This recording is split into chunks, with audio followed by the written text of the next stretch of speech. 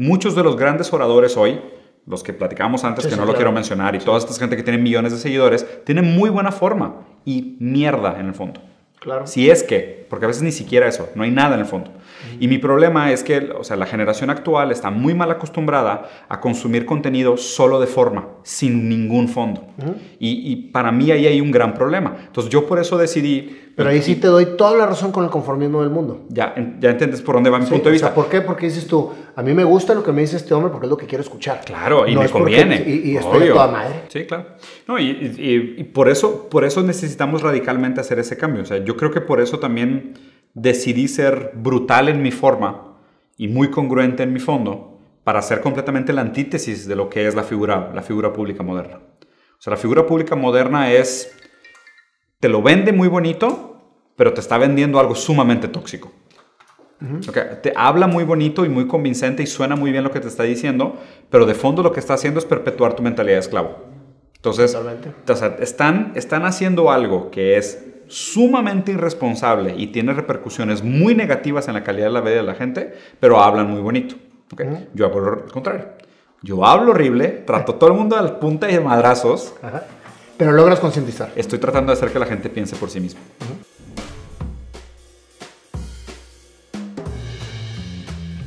Bienvenido, mi querido Diego Ruzzarin. Gracias, bro. Hasta que se nos hizo tenerlo aquí. Ha sido una de ir y venir con agendas. Sí, pero me interesa mucho entrevistarte, Diego. Muchas gracias. Yo en lo particular te admiro mucho. Tu filosofía, tu forma de pensar, tu manera de defender las cosas es increíble. Así que yo vengo a platicar el día de hoy con Diego. Cool. Con la persona, con lo que ha luchado Diego para llegar a ser lo que es y poder expresarte de la manera que te expresas, que es lo que la gente ve. Suena interesante. ¿Quién es Diego Ruzzarin? Híjole, brasileño, 35 años de edad, nómada del mundo, 5 idiomas, 3 pasaportes, una esposa, 2 hijos, 4 empresas. No siento que muchos números me reflejen realmente quién soy. Creo que estoy pasando, como siempre, una etapa de metamorfosis en este proceso como de descubrir qué es lo que me gusta, qué es lo que hago, qué es lo que soy, qué es lo que me interesa, dónde dedico mi tiempo.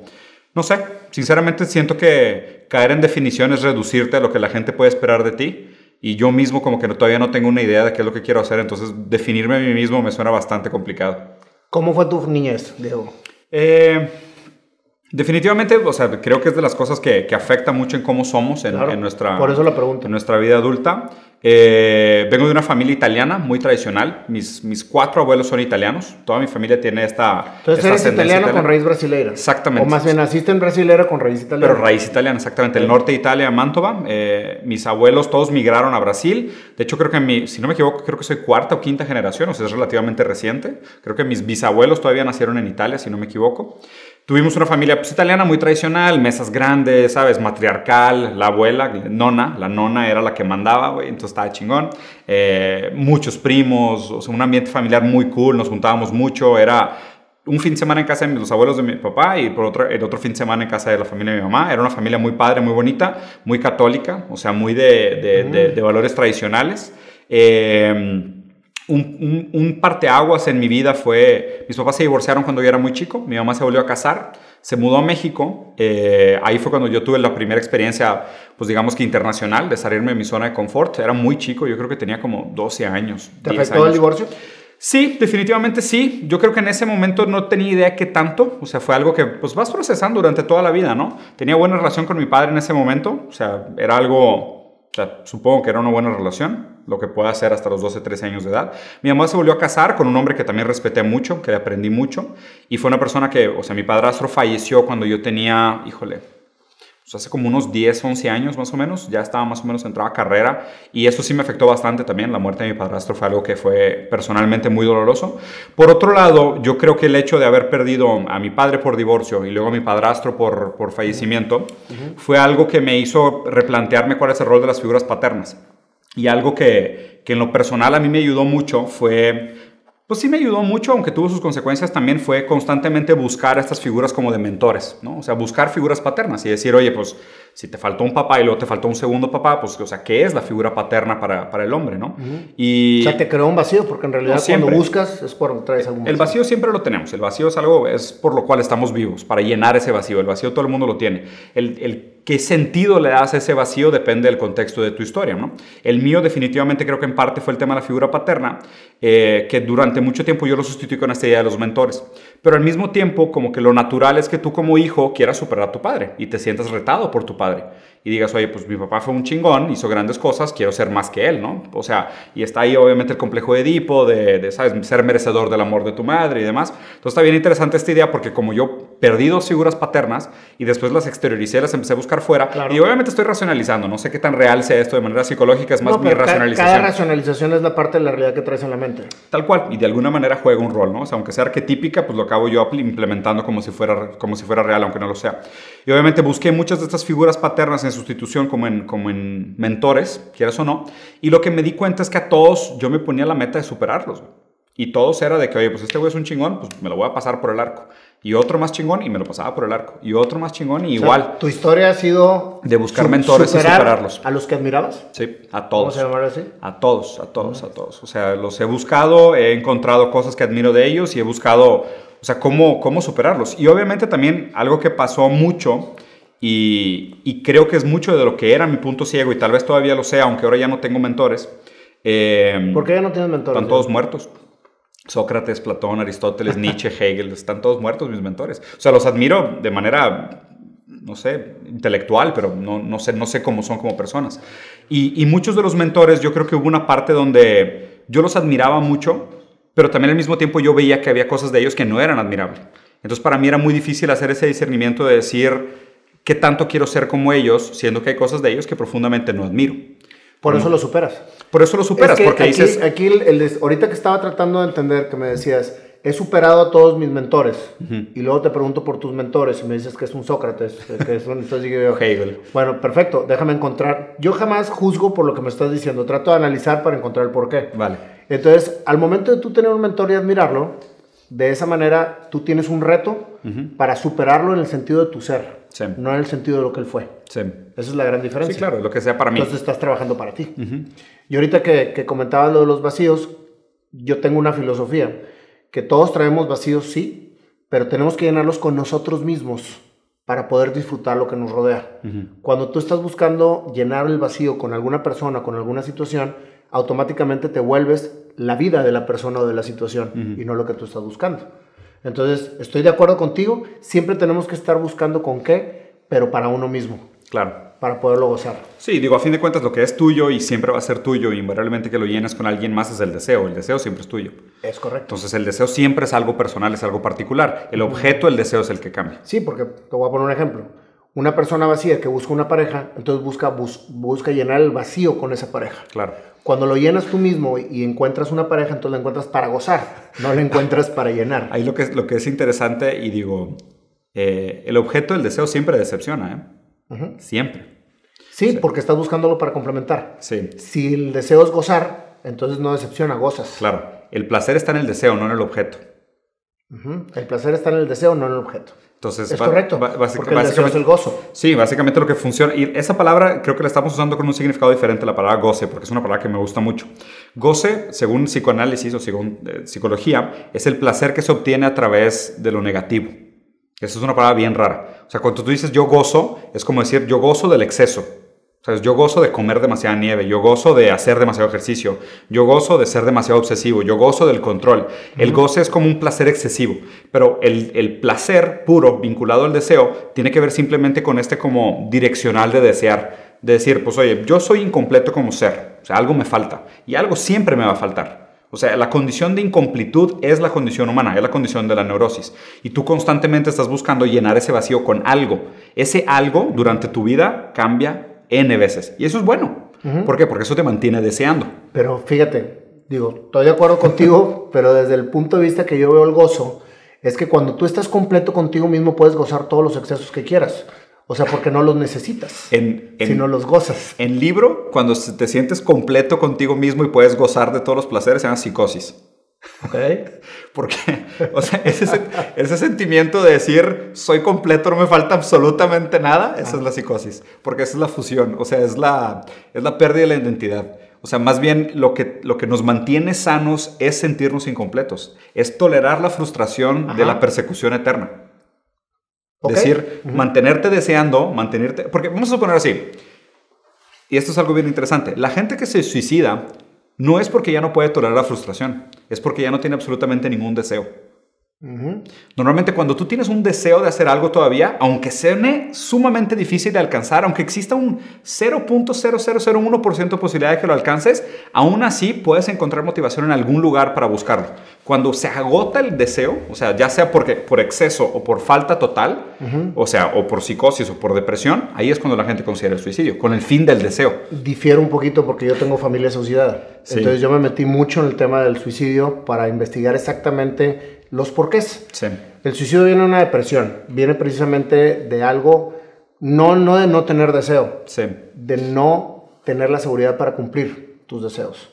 Entonces, creo yo que ahí puede ser muy válido lo que dices, sí. O sea, porque al no tener deseo o al no tener ganas de crecer o al no tener, pues se acaba todo. Yo no estoy hablando del llenarte como algo que pueda sonar a lo mejor conformista en el sentido de que ya estoy a todo ya dar, tengo todo baño, ¿no? Soy supremo, soy todo y no me falta nada.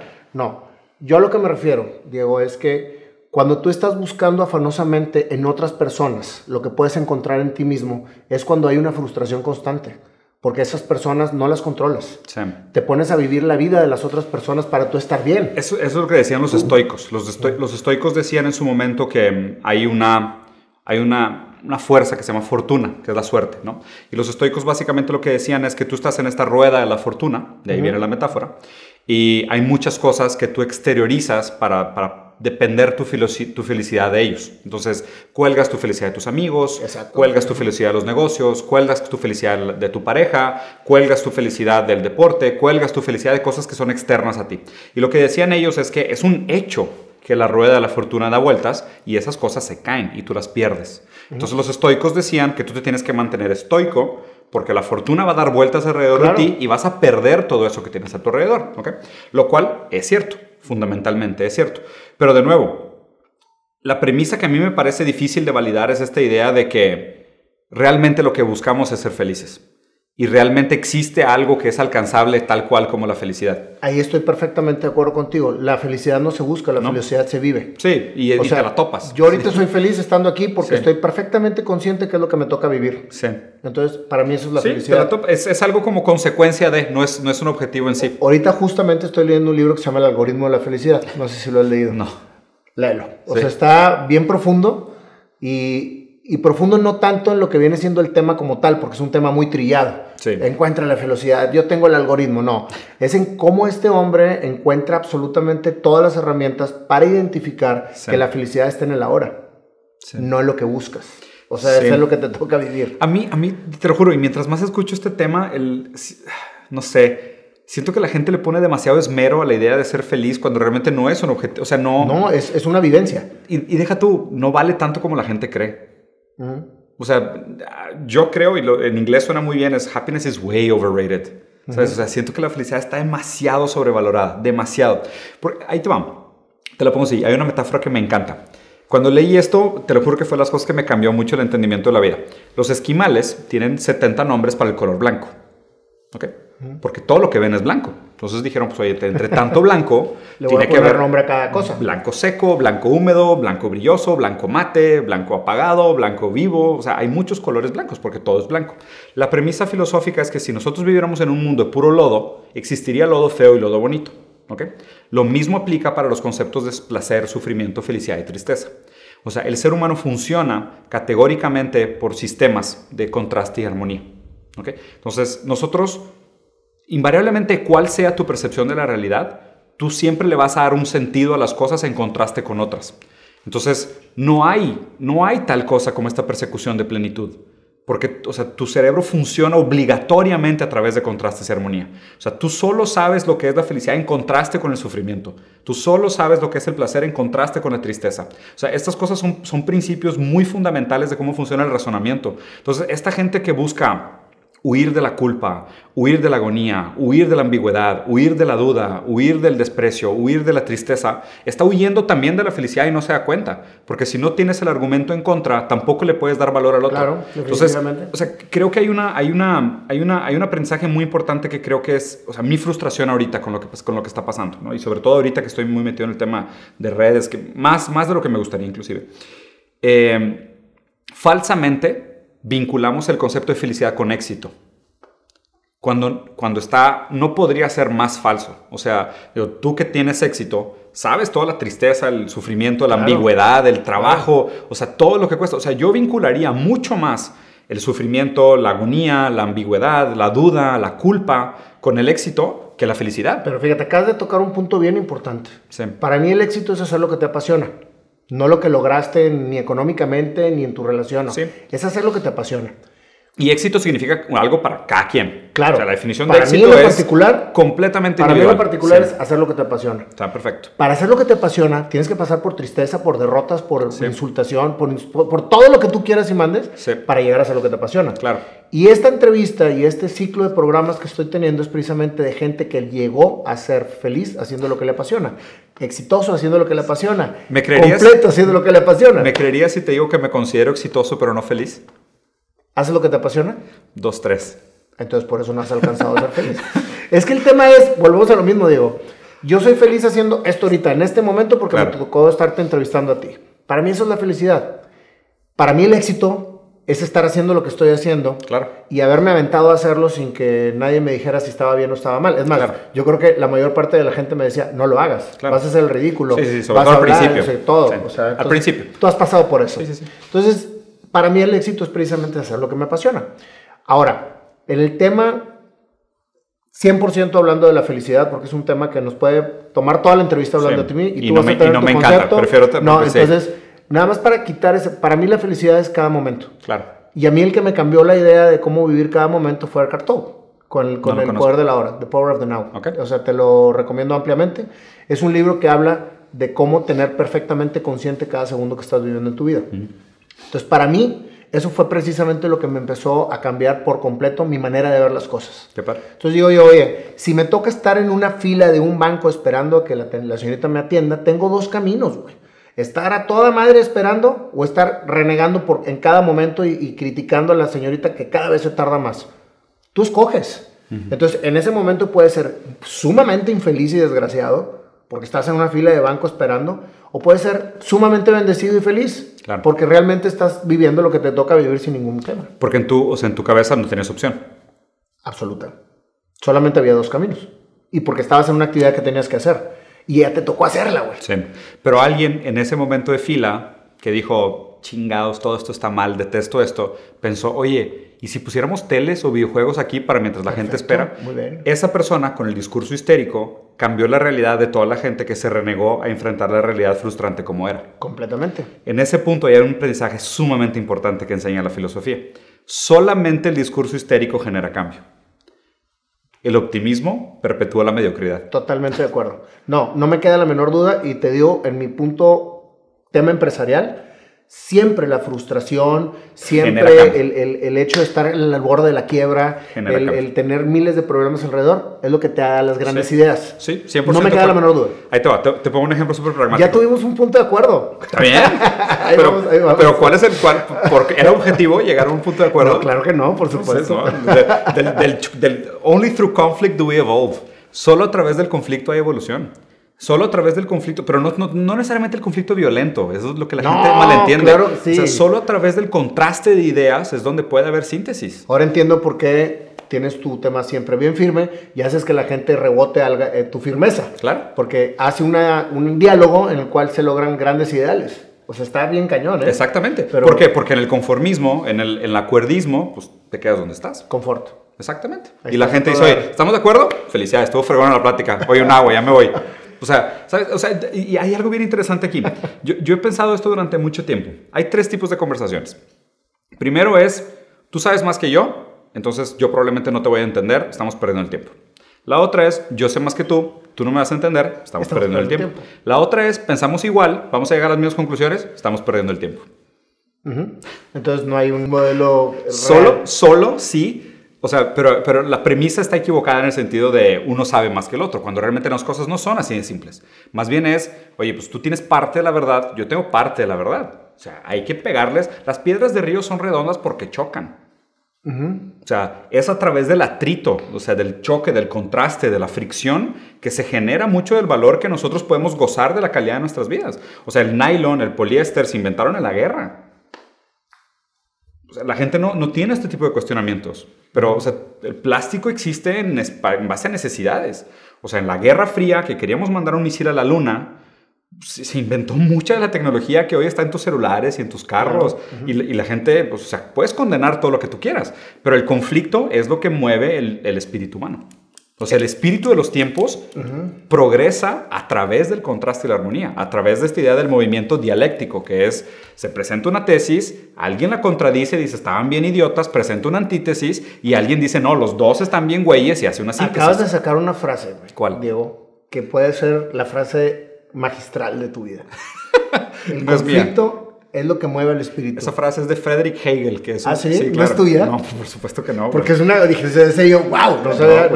No, esta es una frase, es Friedrich Hegel, que es mi filósofo favorito. Es un austriaco idealista alemán, güey.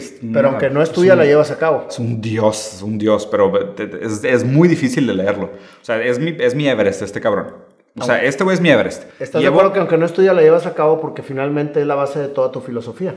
Es que yo siempre había pensado en esta idea del contraste y armonía. Y ahorita que lo estoy leyendo a él, me estoy explicando a mí mismo, que es obviamente muy narcisista, que me está dando razón, pero que estoy entendiendo mucho del por qué siempre había tenido esta tesis. Y de hecho es bien raro. Yo escuché esa frase por primera vez cuando estaba estudiando, porque, o sea, soy diseñador y tengo una maestría en diseño de comida, güey, que es la cosa más rara del mundo, güey. Es de las pocas cosas que hago. Una de mis empresas... Diseño de comida. Una de mis empresas, Foodlosofía, es la mayor agencia del mundo. Antes de que te adelantes, ¿qué terminó siendo tu infancia? ¿Tu infancia fue feliz? ¿Fue turbulenta? No, turbulenta. O sea, tuve mucha felicidad. O sea, gocé muchas cosas. Sufrí mucho. Estoy metiendo la palabra de felicidad para sacarte más no, está perfecto. Está perfecto. O sea, tuve muchos momentos muy felices en mi infancia. Disfruté mucho. Obviamente el tema de ser brasileño y vivir en México, yo siempre lo viví con mucho rencor. Porque, o sea, yo culpaba mucho a mis padres de decir, ¿por qué me sacaron de Brasil? Yo quería estar con mis primos. Me la pasaba toda madre en Brasil. Obviamente esto generó también que yo idealizara a Brasil, pero a través de la caída. Es muy bien raro porque tú idealizas hacia atrás. O sea, cuando viví en Brasil ni siquiera era tan feliz como pensaba. Pero en el momento que me arrastraron a México y yo no quería estar en México, dije, no, Brasil está increíble. Y regresaba a Brasil de vacaciones, solo tenía la idea de Brasil de vacaciones, entonces era raro, ¿no? Entonces idealicé Brasil. Cuando me dieron la oportunidad de ser libre, regresé a Brasil y me decepcioné. Me di cuenta que no era como pensaba. ¿Y te gusta México? Sí, me encanta. O sea, de hecho, creo que por eso regresé aquí. Digo, aparte de que mi esposa es mexicana y es el centro de mi universo, pero pues fue mucho de mi decisión de por qué establecerme aquí de regreso. México es un país que me gusta demasiado. Pero a ver, viví en Brasil, viví en Francia, viví en Singapur, o sea, viví en muchos lugares, güey. Y aún así prefiero México. O sea, sin ningún problema. Pero a la respuesta esta de la idea de la infancia... El ser humano tiene un dilema muy complicado, que es, nosotros solo podemos intelectualizar y razonar las cosas hacia atrás, pero siempre tenemos que tomar decisiones hacia adelante.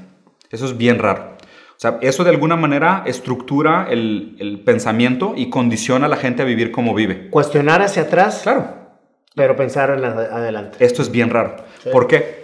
Y fíjate cómo esto complica muchos de los pensamientos modernos. Digo, voy a tratar de usarme a mí como ejemplo y después me voy a ir de lo individual a lo general.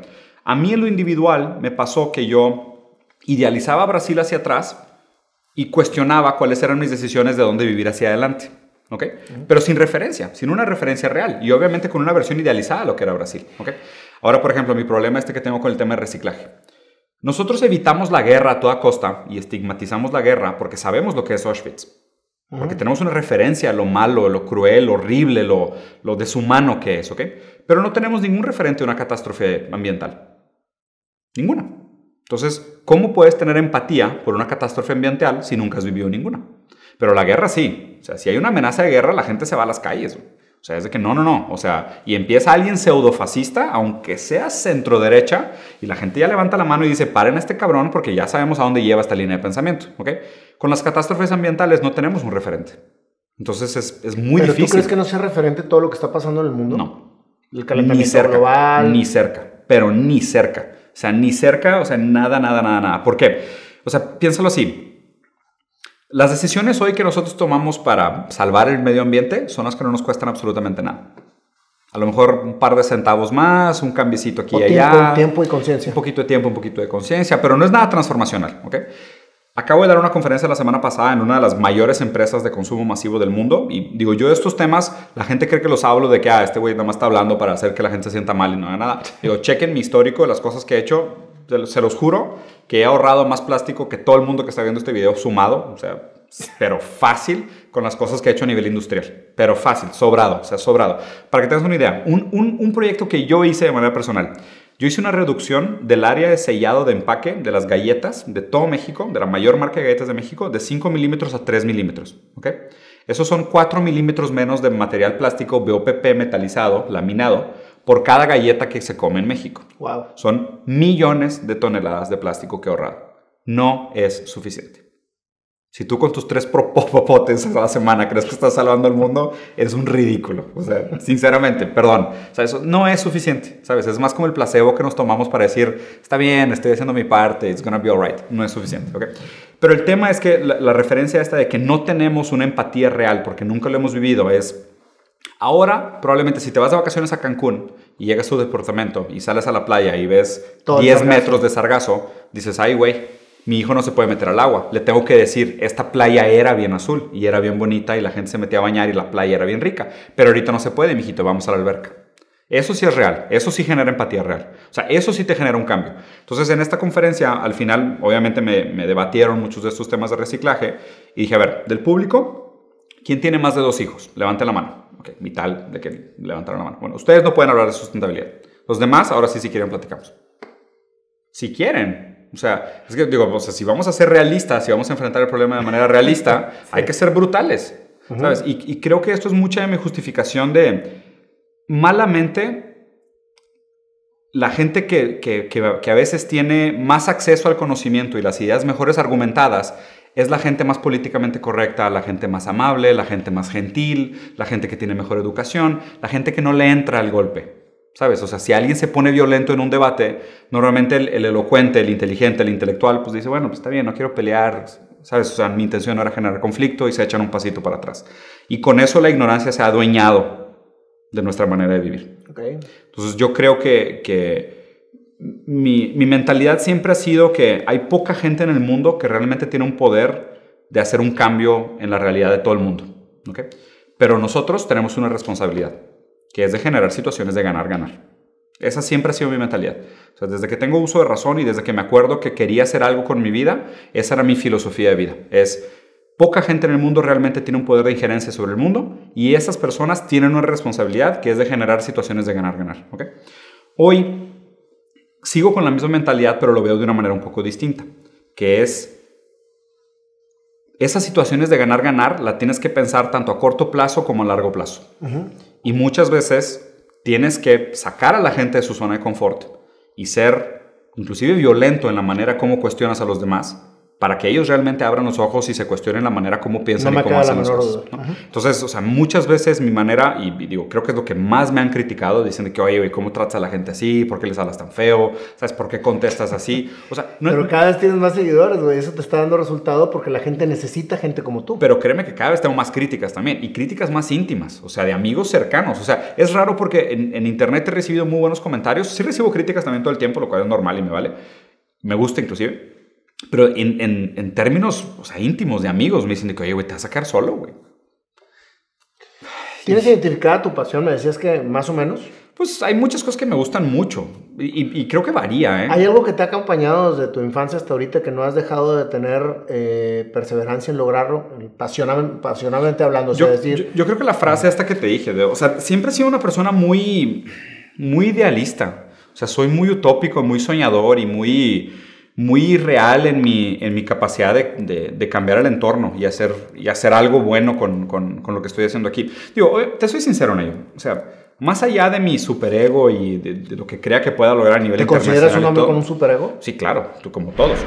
¿Y lo controlas o lo haces trabajar para ti? Lo tengo en un punto ciego, como todos. O sea, puedo tener una idealización de que ahí está y qué significa, pero seguramente está en un punto ciego. O sea, trato de lidiar con él a medida de lo cabible. Pero mira, ahí te va, te soy sincero. Y me encanta la plática porque estamos hablando de muchas netas muy básicas y raramente llego a esto con cualquier persona. Yo lo que quisiera es que mis hijos fueran felices, que tuvieran una vida plena, que tuvieran libertad, que pudieran tomar decisiones por sí mismos. Si logro eso, en este primer nivel está perfecto. Si mi esposa es feliz, si mis familiares son felices, si se sienten libres, si no están encerrados, si no pueden vivir una vida digna, con eso me doy por servido como persona. ¿Y qué concepto de felicidad estás deseando para ellos? Porque la felicidad para ti es... Para mí, libertad. Felicidad y libertad. Sí, está muy relacionado al concepto de libertad. Okay. De que tú pero ahí te va. El problema es que hoy libertad es una palabra muy difícil de hablar, porque hay mucha gente que cree que es libre. Entonces, hay un conflicto muy grande entre que la gente se sienta libre y que la gente realmente sea libre y entienda el costo de ser libre. Paréntesis. Sí. Entonces, tú puedes, si para tu concepto de felicidad es la libertad, entonces hacer lo que te apasiona es ser libre. Sí, pero hay mucha gente que tiene falsos propósitos. Y hay mucha gente que encuentra paz en falsos propósitos. Son evasiones. Sí, y es sumamente difícil que tú solo llegues a cuestionar si tu pasión es real o no. Okay. Es muy difícil. O sea, mira, y creo que esta semana que inclusive lo posteé, o sea, toda esta idea de los coaches y los motivational speakers te venden la felicidad como si fuera vinculada al éxito, prestan consultoría, te dicen qué hacer, ¿no? O sea, siempre están ahí para darte opiniones y demás. Por otro lado, Sócrates, que es el papá de la filosofía, del pensamiento filosófico, lo primero que decía es que no sabía nada. Segundo, es que era imposible encontrar el conocimiento en el otro. Y tercero, pues no estaba patrocinado por nadie. Fue un vagabundo que murió envenenado, güey. ¿Sabes? Entonces, o sea, inclusive este pensamiento moderno de alcanzar la felicidad, del autoconocimiento, de la motivación, está atravesado por el consumismo. O sea, este pensamiento es un producto de consumo. Eso es lo que es más raro de todo. O sea, por eso yo cuestiono demasiado esta idea de que la vocación que tiene la gente. O sea, piensa en este ejemplo un segundo. El hecho de que yo le pueda decir a una persona yo te puedo transformar en un muy buen profesional. Yo te puedo dar las herramientas para que tú seas una persona con pensamiento multidisciplinario, que seas versátil y flexible, te adaptes a cualquier puesto, aprendas rápido, sepas manejar situaciones de estrés y muestres valores de liderazgo en cualquier empresa en la que estés. ¿Dónde firmo? Ok, te estoy perpetuando como esclavo. Ok. Y me dijiste dónde firmo. Exactamente. Esa es la libertad moderna. Ok. Y se vende. Y ¿Dependes de otras personas para lograr lo que tú mismo tienes? Tu jaula es invisible. O sea, no puedes ver la jaula en la que estás. Al revés. ¿Dónde firmo para entrar en esta jaula? Ok. O sea, porque tú dijiste, o sea, wow, o sea, voy a ser un líder, voy a tener pensamiento multidisciplinario, voy a inspirar a los demás, voy a participar en una empresa, voy a ser un hombre exitoso y admirado y demás. O sea, literal te vendí una jaula y tú me dijiste dónde firmo. Claro. Ese es mi problema con la definición real de libertad. O sea, que a mí me causa mucha agonía este pensamiento de que creemos que somos libres y realmente somos libres dentro de una jaula la cual no podemos ver. Eso es exactamente como entiendo yo la libertad. La libertad es hacer lo que tú quieres hacer, caminar por donde tienes que caminar para lograr lo que quieres tú hacer para ti mismo. Claro. Lo que acabas de decir tú ahorita de que te hago un gran líder, te hago esto, ¿qué son? Etiquetas sociales. Sí. Y es precisamente el encantador de serpientes de lo que hablábamos ahorita. Y es lo que necesita el mercado capitalista, ¿eh?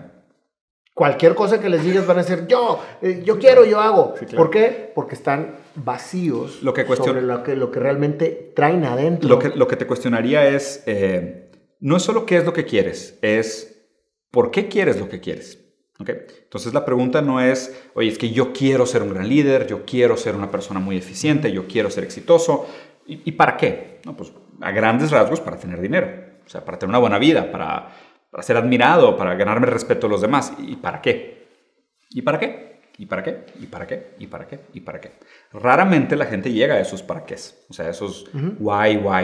O sea, raramente nos damos la tarea de decir por qué deseas lo que deseas. Si te vas uno por uno, los para qué, entonces descubres el objetivo de lo que realmente tienes que hacer para lograrlo. Sí.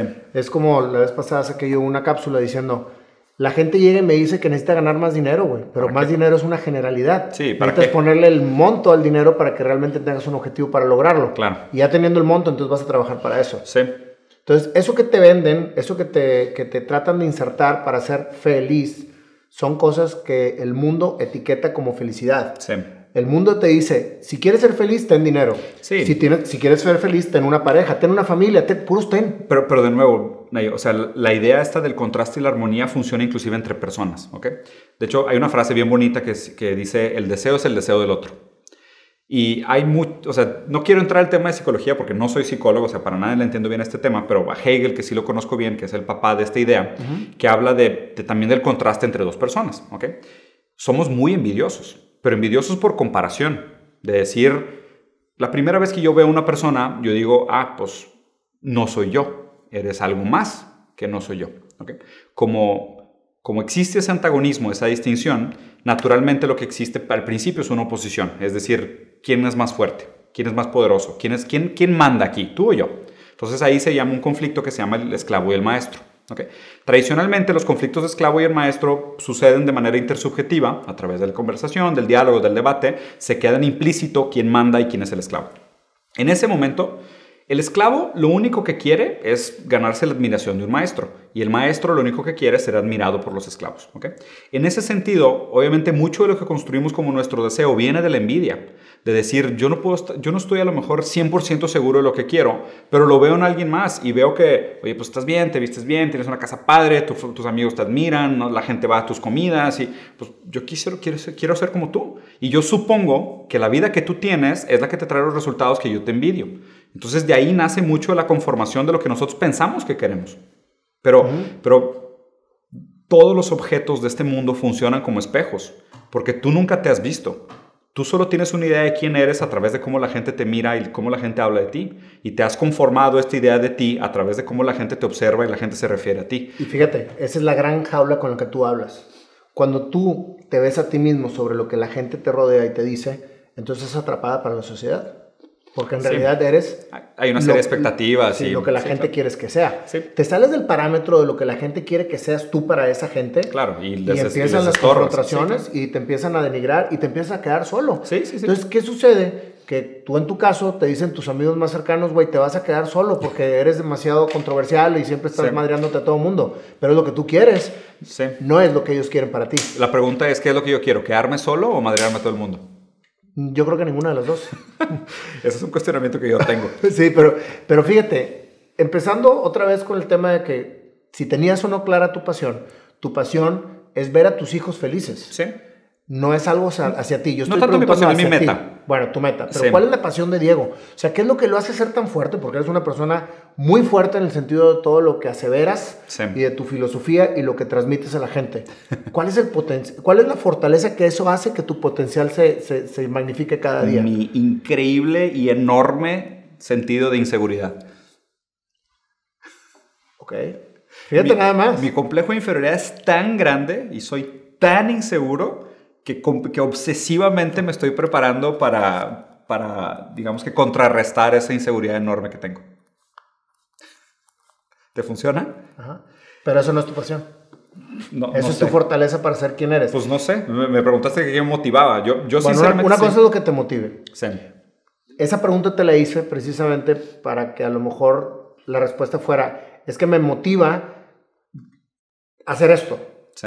A ti te motiva, a ti tu pasión es expresar, Diego. No te para la boca. Sí. O sea, entonces, no entonces tu pasión es expresar, tu fortaleza es tu inseguridad y lo que generas, güey, es una expresión constante hacia la gente. Y lo que generas en la gente que te ve es gente que está igual que tú, güey. Y que precisamente está viendo que esos cuestionamientos hacen que salga su verdadero yo. Pues... ese es mi diagnóstico. No, válido, te lo acepto. Digo, yo nunca me he visto, tú sí me has visto, entonces probablemente sepas más que yo. Pero hay algo que estábamos platicando antes que me encantó la pregunta, que me detonaste un pensamiento que no había articulado bien. Ve qué raro. O sea, yo sé que mi prioridad invariablemente está en la felicidad de mi familia, ¿no? De mis seres queridos primarios. O sea, te soy súper sincero. Si se está ahogando el mundo, obviamente salvo a mis hijos y a mi esposa primero. Claro. Sin duda. Perdón. Yo creo que todos lo haríamos. Sorry, pero sin pedos. O sea, creo que todo el mundo lo haría, ¿no? Pero en ese sentido también es mucho de, o sea, la dificultad de hacer lo que tienes que hacer en tu casa, en tu día a día, en tu círculo inmediato, puede ser en por sí apantalladora. O sea, puede ser por sí, o sea, si quisieras, es que hay un dilema muy grande aquí. Se supone, ¿ok? La teoría es que si tú generas un cambio lo suficientemente significativo en tu propia casa, repercutes de manera positiva en el mundo. ¿Okay? Esa es la tesis, que yo creo que está equivocada. Yo no creo que sea suficiente. Yo creo que si realmente quieres hacer que se dé un cambio hacia la mejora de la condición de vida de todos, además de tu casa, tienes que tener una injerencia sobre los demás. Entonces, esa es un poquito de mi tesis, ¿no? Porque si una fuera solo suficiente, yo diría, oye, pues ¿para qué doy conferencias? Mejor 100% de mi tiempo se lo dedico a mis hijos. O sea, seguramente estaría mejor aplicado, ¿no? Porque, o sea, si mi prioridad es solo garantizar la calidad de vida y la felicidad de mis hijos, pues no salgas de tu casa. O sea, no vas a tener nada más. Por otro lado, yo sé que hay un rol de mi ego en esto. O sea, yo sé que me gusta pararme en público, yo sé que me gusta que me vean, yo sé que me gusta que me reten y probar que sé más. O sea, yo sé que me gusta, yo sé que hay una parte muy grande de mi ego en esto. O sea, no lo hago con la mentira estúpida de no, soy, ¿sabes? Un filántropo y quiero ayudar a la humanidad y salvar a los demás. No. O sea, sé que hay una parte narcisista en esto. Pero a la vez, me hace mucho sentido esta idea de ya no es suficiente solo tener injerencia sobre tu casa. ¿Por qué? Porque si yo hago estos cambios solo en mi casa, a la realidad que se van a enfrentar mis hijos cuando yo ya no esté, no va a ser tolerable. No va a ser la realidad que yo quiera para ellos. ¿Sabes? Entonces, eso a lo mejor le da suficiente justificación a mi narcisismo de decir, sí, soy un narcisista, o sea, sí tengo problemas de ego, sí me gusta demasiada la atención, sí me gusta estar en el spotlight. La semana pasada estuve en Colombia enfrente de 14,000 personas hablando y me moría de miedo, pero me sentía muy bien. Obviamente bajé extasiado. Pero de nuevo pensé de que, oye, ¿qué tanto vale esto versus estar en mi casa 2 días más con mis hijos? Entonces, ese es un cuestionamiento bien pesado para mí. Y a la larga mi conclusión es, sí tengo que hacer lo que tengo que hacer en mi casa. O sea, no puedo descuidar, pero al mismo tiempo, o sea, tengo que aprovechar el hecho de que sé hablar en público y sé retar a los demás y tengo algo que decir y soy bueno comunicando y tengo que aprovechar y tener influencia sobre más gente. Entonces, volvemos otra vez a la base. Tú eres un apasionado de expresar, eres un apasionado de mover, a lo mejor cuestionando a la gente. Sí. Fíjate, mover cuestionando a la gente, que eso yo creo que es una de tus principales fortalezas, con un balance en cuanto a tu tiempo y tu familia. Claro. ¿Por qué insisto tanto yo en cómo fue tu infancia? Porque precisamente es cuando empiezo a identificar el por qué eres lo que eres. Entonces, quizás lo que viviste en casa, tú lo estás transmitiendo ahorita a lo que no quieres que vivan tus hijos en casa. Claro. Entonces, por eso estás muy enfocado en su felicidad. Sí. Estás muy enfocado en lograr algo para ellos. Sí, claro. Pero tú te has identificado perfectamente bien. Me encantó la humildad en la que dijiste que tu inseguridad era tu mayor fortaleza para ser lo que eres, porque tienes identificado en qué estás trabajando. Sí. Porque a ti no te gusta ser inseguro. Entonces, no te gusta ser inseguro, te preparas mucho, eres un libro andante, ¿sí? De todo lo que investigas, y eso te da la seguridad para poder defender tu filosofía. Y a fin de cuentas, y lo raro de todo esto, ¿sabes qué es? Que digo, para nada lo digo de la manera mamona, porque esto va a sonar súper mamón. Mientras más leo, más me doy cuenta de lo mucho que no sé. Pero al contrario, sí. Esto es una humildad, no es no. Es que para mí la humildad es el extremo del narcisismo. O sea, la humildad para mí es de esos valores modernos que la gente usa para hacer a los demás sentir mal. Sí, o sea, detesto la palabra humildad. O sea, me molesta mucho. Para mí humildad y optimismo son el peor insulto que le puedes hacer a una persona. O sea, dentro de la ideología moderna. Es muy, muy malo. Sí, porque es etiquetarte en un plano. O sea, en un plano sí, de yo... Nietzsche lo describió como la mentalidad de esclavo. O sea, la mentalidad del esclavo es hacerte sentir mal desde abajo. ¿Sabes? Es decir, yo soy humilde, tú prepotente, güey. ¿Sabes? O sea, ¿por qué? Para empezar, Diego, fíjate nada más en que acabas de caer. Nadie tenemos la calidad moral de etiquetar a nadie más que a nosotros mismos. A nadie. O sea, porque no somos dueños de nadie. Sí. O sea, y aparte tienes una ceguera de ti mismo tan grande que tú tampoco te deberías de etiquetar. Total. Sí te tienes que etiquetar para entender dónde estás parado. O sea, pero no etiquetarte en el plano negativo. Sí, te puedes dar una idea. Tú tienes perfectamente claro que eres inseguro. Sí. Y eso es lo que te hace estar haciendo lo que eres. A lo mejor eso es lo que me hace inseguro, pensar que soy inseguro.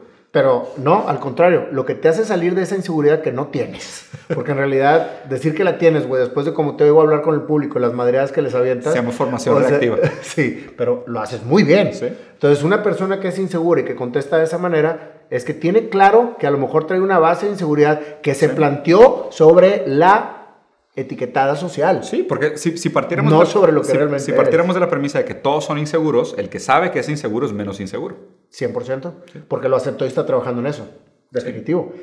¿Y a quién no le da miedo subirse a un escenario, güey? Ah, sí, a todos. O sea, finalmente. Sí. Entonces eso no es una inseguridad. Esa es la adrenalina que te da expresar lo que tienes adentro. Sí. Y fíjate cómo cambiando el concepto de ser inseguro a tener un miedo a algo que vas a hacer, te explota la adrenalina y hace que seas el conferencista más chingón de la tarde. ¿Estás de acuerdo? Sí. O sea, es increíble. Fue el segundo. Obama me ganó. Bueno, pero para ti... Pero porque es famoso nada más. Pero para ti, Diego, el pararte ante 14,000 personas, el debatir como sabes debatir y hacer esto y que la gente se quede convencida, eso es mejor que el primero. Sí. Porque lo hiciste para ti. Sí, claro. Y venciste todos tus parámetros. Sí le quería ganar a Obama, la neta, pero bueno. Pero ¿quién te dice que le ganaste o no le ganaste? A lo mejor hacer encuestas. Bueno, pero a lo mejor 20% de la gente tú fuiste el ganador. Sí, claro. Porque Obama, güey, es el expresidente de Estados Unidos. No, de hecho, no tienes idea. Yo iba muy emocionado de conocerlo, de escuchar su conferencia y demás. Digo, es una persona que admiro mucho, ha hecho mucho por el mundo. Claro. Llegó y su opening statement fue... El mundo está cambiando mucho y muy rápido y mucho de esto tiene que ver pues, con las computadoras y la era digital. Y yo dije, ¿cómo, güey? Y sí, y haz de cuenta que empezó a hablar así, completamente desinteresado, desapegado. Y yo dije, la madre, güey. O sea, sinceramente lo vi con su pelo blanco, ya grande, ya viejo. Optimista.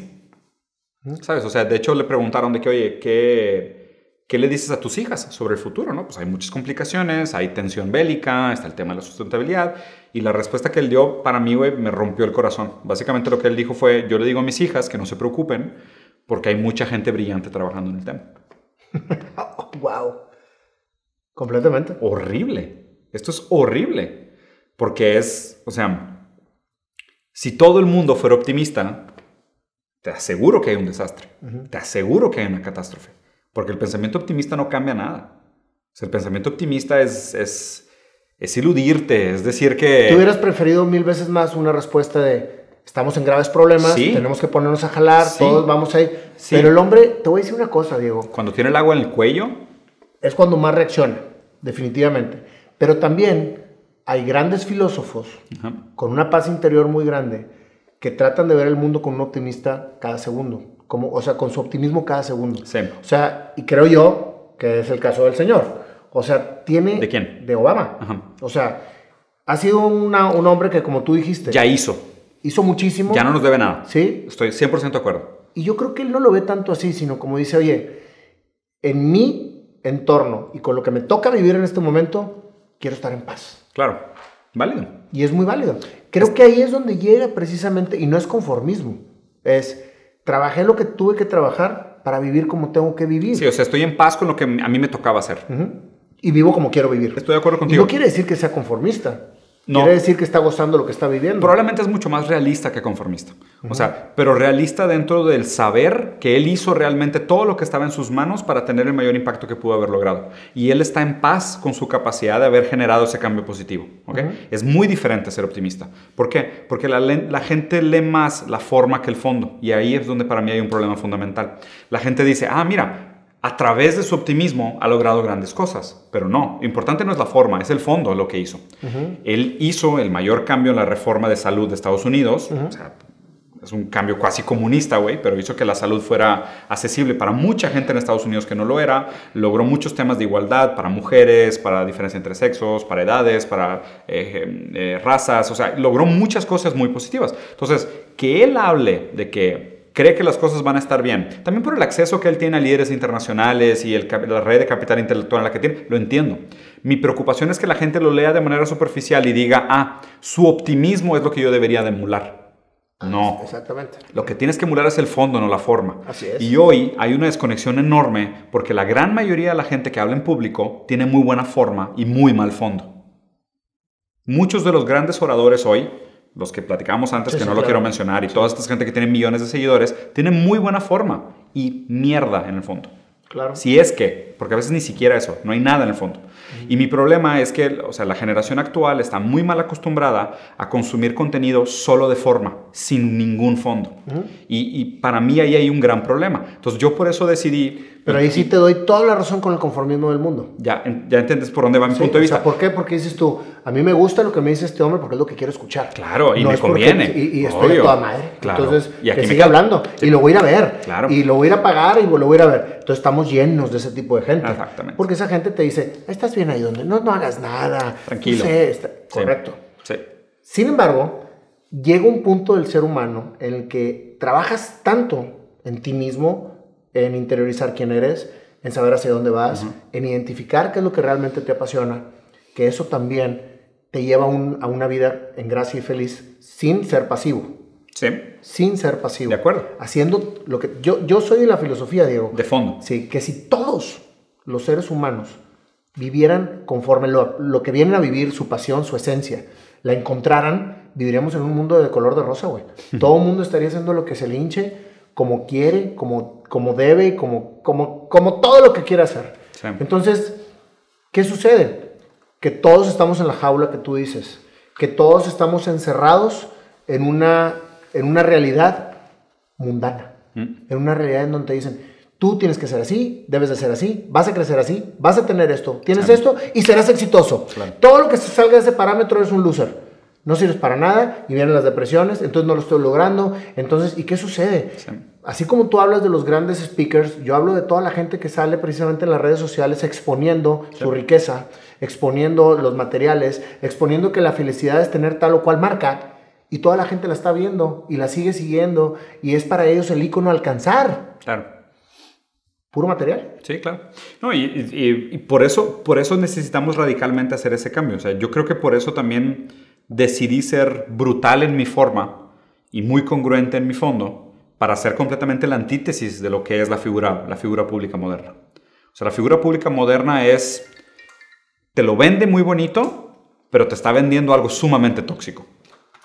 Okay. Te habla muy bonito y muy convincente y suena muy bien lo que te está diciendo, pero de fondo lo que está haciendo es perpetuar tu mentalidad de esclavo.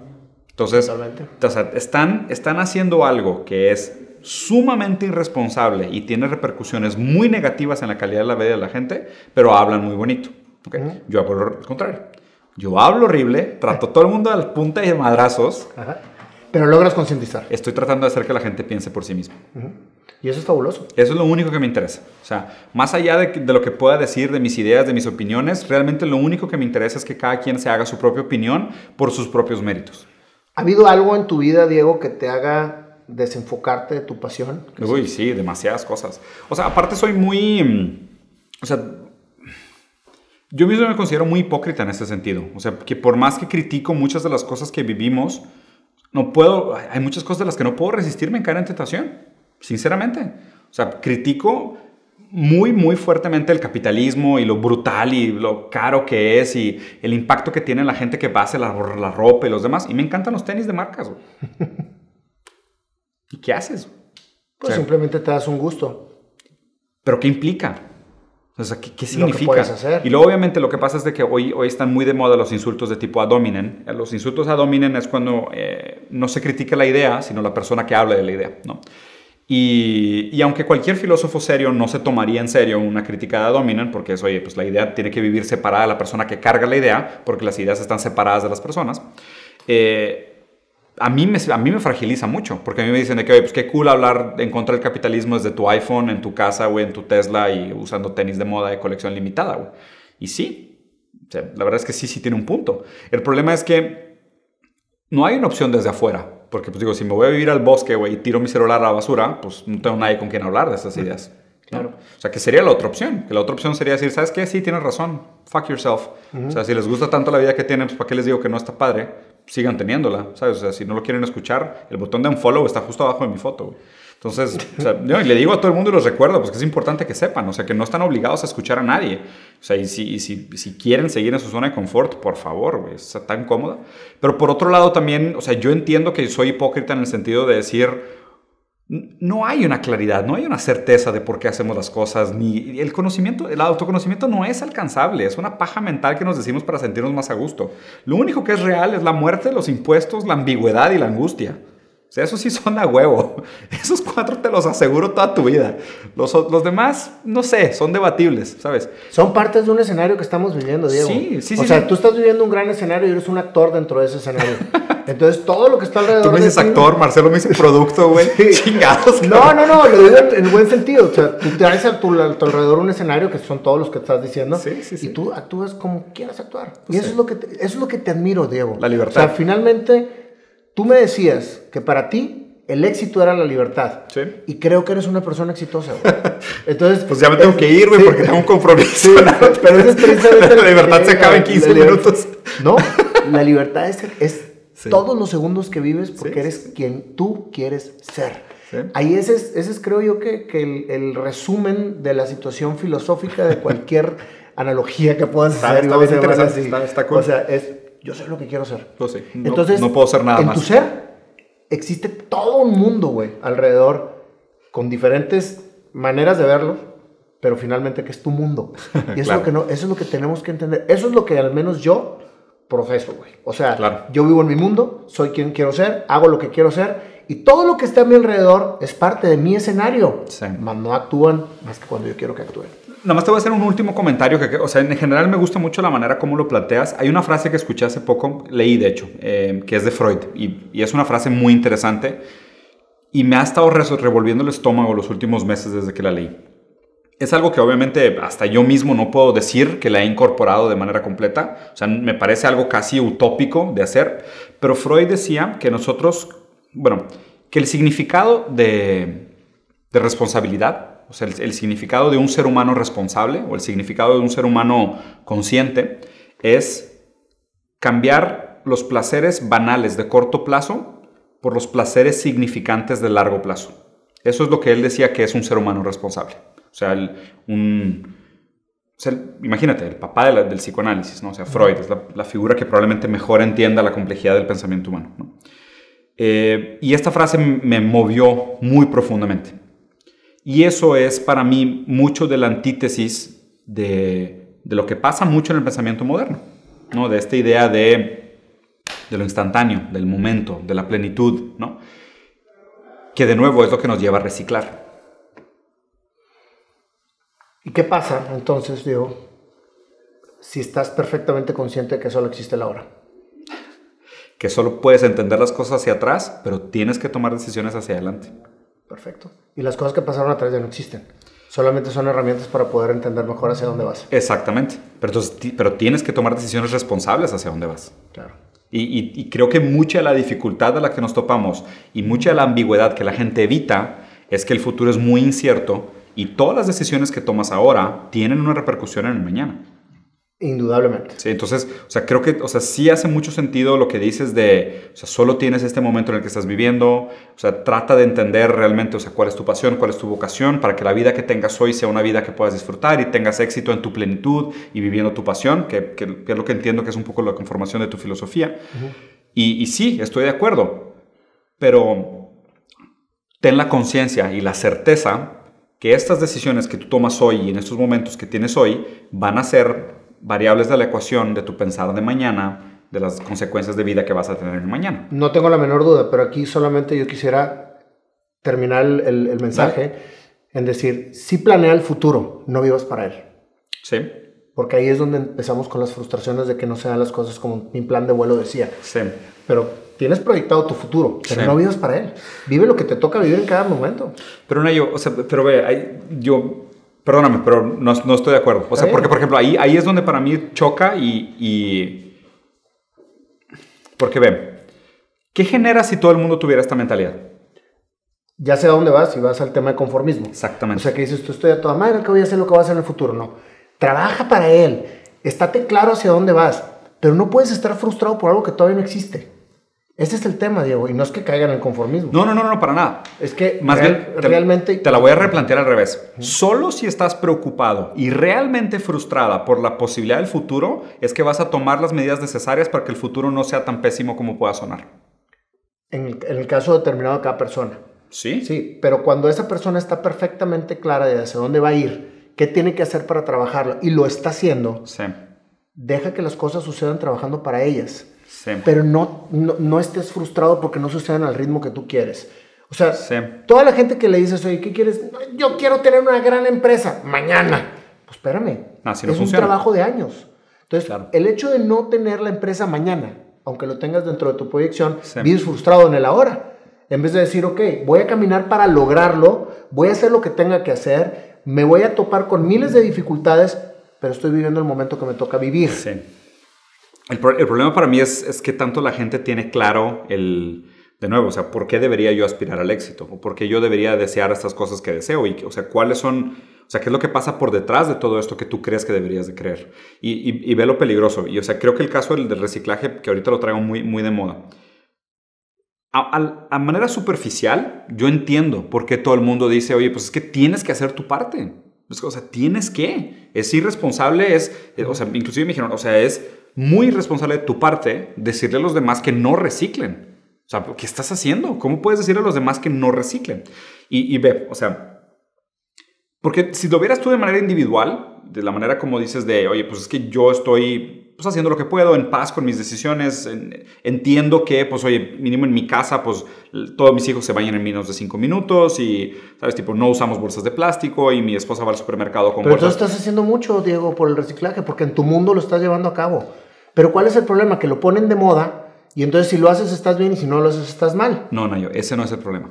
El problema es que no es suficiente. ¿Por qué? Porque básicamente, o sea, el análisis es 99% del impacto ambiental viene en la industria privada. O sea, mira, imagínate, 70% viene de 90 empresas. Ese dato es descorazonador, ¿ok? Y vamos a suponer que tú tengas entre toda la sociedad tengamos un 5-6% de injerencia sobre el impacto ambiental. Aunque todos recicláramos, aunque todos dejáramos de usar plástico, aunque todos usáramos transporte público, o sea, tenemos muy poca injerencia. Y el problema es que nosotros tomamos esas decisiones porque nosotros nos sentimos bien con nosotros mismos. Eso. Pero no es suficiente. Bueno, pero al menos lo estás haciendo para ti mismo y para tu mundo y para sentirte bien contigo mismo. Estás aportando. Estás aportando lo que puedes aportar. Aunque en 12 años se acabe el mundo y 90% de las ciudades que de la costa ya no sean habitables. No, tienes que a lo mejor trabajar, aparte de reciclar, en trabajar en cómo poder cambiar a las grandes industrias que son las que tienen el gran problema. Exactamente. El tema es, Diego, que cuánta gente de la población tiene la posibilidad de poder hacerlo. 2. Estamos haciéndolo. Estamos tratando de hacerlo. Sí. O estamos levantando la mano para hacerlo. Sí. Y entonces, aplaudo tu video, lo vi ayer, la cual me encantó. Muy controversial la parte del título, sí. Más muy asertiva la parte de cómo lo manejaron. Sí. Entonces, en resumen, la gente sí tiene que hacer, digo, aunque sea el 3%. Las dos cosas. Las dos cosas. Sí. Pero sí tiene que hacer. Pero el problema es que la gente cree que tiene que empezar por su casa, que tiene que empezar por sí mismo, y ahí es donde está equivocado.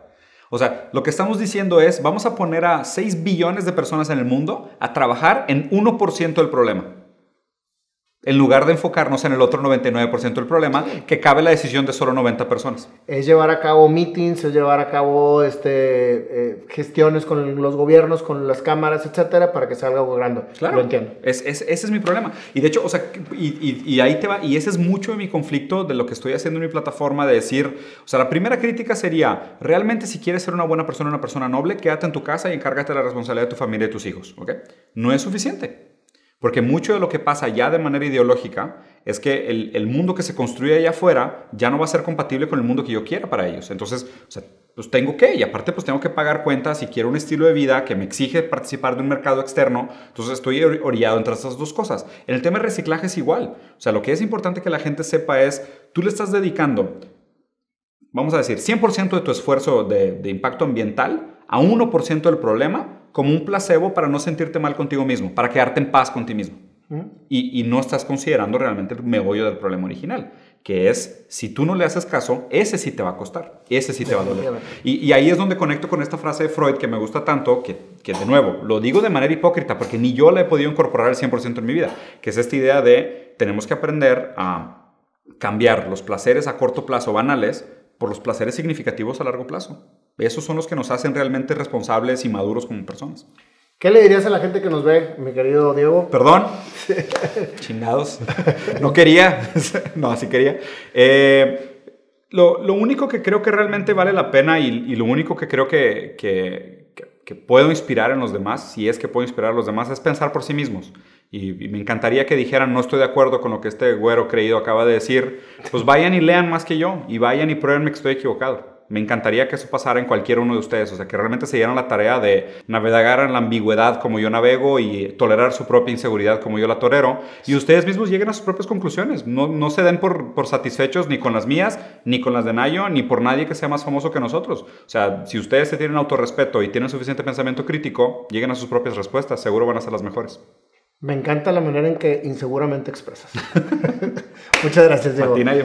Siempre terminamos con una rola, mi querido Diego. El día de hoy se nos enfermó Panda, entonces no va a haber canción, pero sin embargo quisiera nada más despedirte con una gran admiración que te tengo. No, muchas gracias. Eres una persona que... recíproca. Que finalmente eres tú, eres auténtica, y para mí esas personas son las que realmente motivan a que sí se puede llegar a ser lo que eres y hacer lo que te apasiona, haciendo lo que te gusta y como quieres hacerlo. Es un muy buen mensaje, güey. Te aplaudo el esfuerzo y la oportunidad. No, hombre, al contrario, Diego. Entonces, al día de hoy, como te digo, Panda se nos enfermó, así que dejamos la canción para otro momento. Queda pendiente, hagamos otra. Queda pendiente. Y finalmente, gracias, Diego, por tu tiempo, porque sé que es muy limitado. Nayo, y vete por tu hijo, que vas a llegar tarde.